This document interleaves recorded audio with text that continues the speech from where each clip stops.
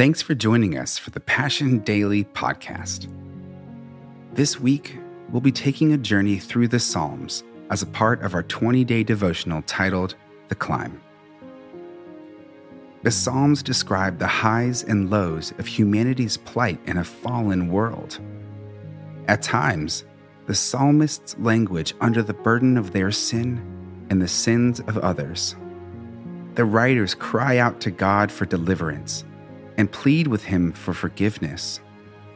They profess their deep belief that God does indeed hear their prayers, respond to their brokenness, and meet their needs. In the face of the depths of human pain, God is ever present to provide a source of refuge for those who love Him. Today, let's start by centering our hearts on this scripture from the Word of God.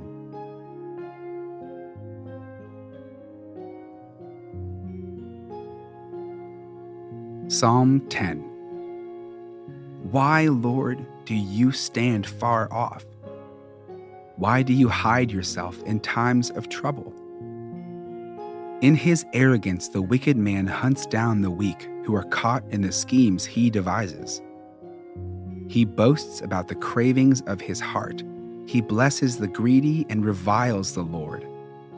In his pride, the wicked man does not seek him. In all his thoughts there is no room for God.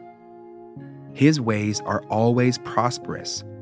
Your laws are rejected by him. He sneers at all his enemies. He says to himself, "Nothing will ever shake me."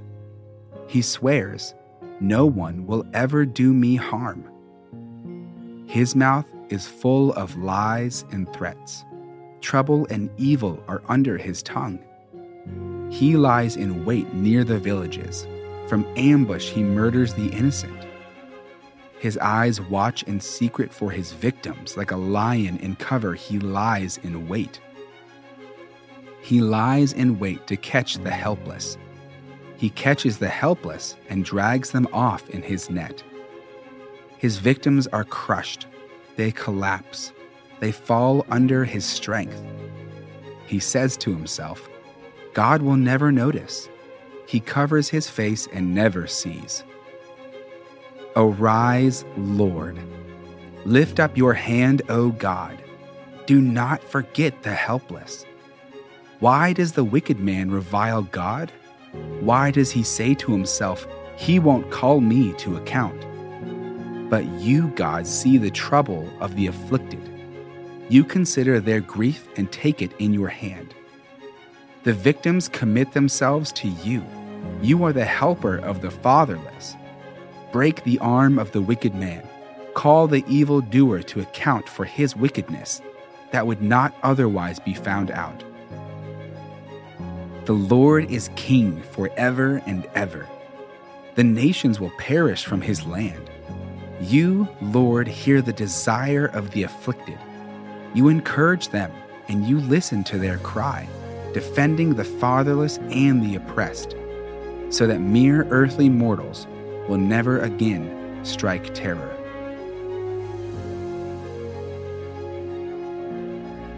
Have you ever felt like God stands far away? That when you needed him most, he was nowhere to be found?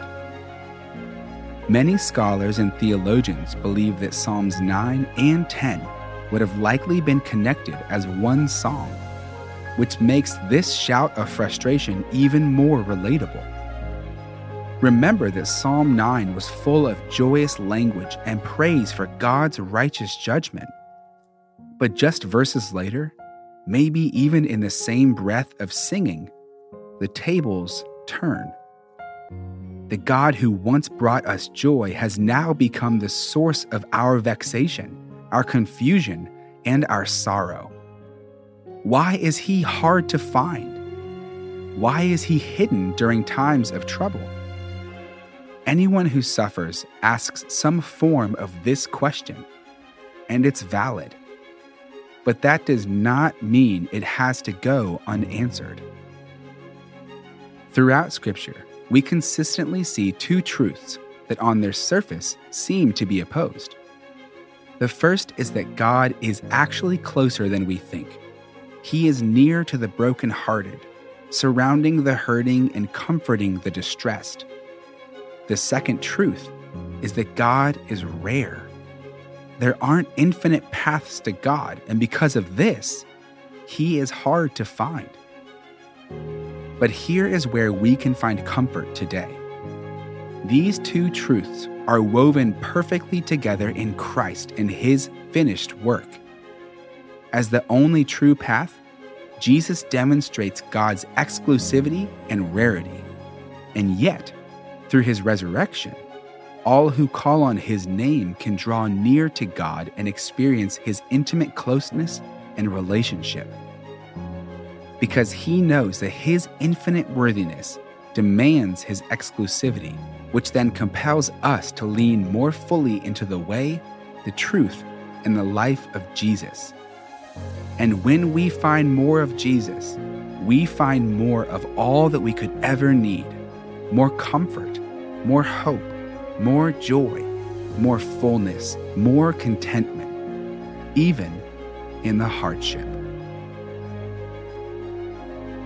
Now, take a minute to pray.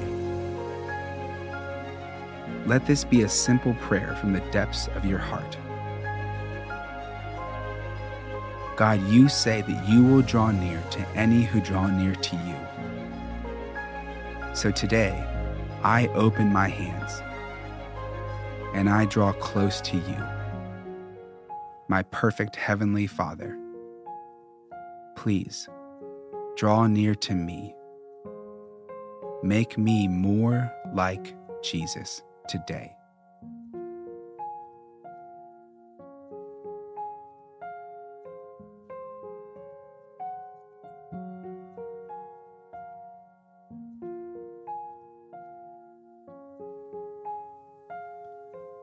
Thanks for joining us for the Passion Daily podcast. We pray that it was a time for you to connect with God and center your heart on His Word. To join us at Passion City Church in person or online, visit PassionCityChurch.com.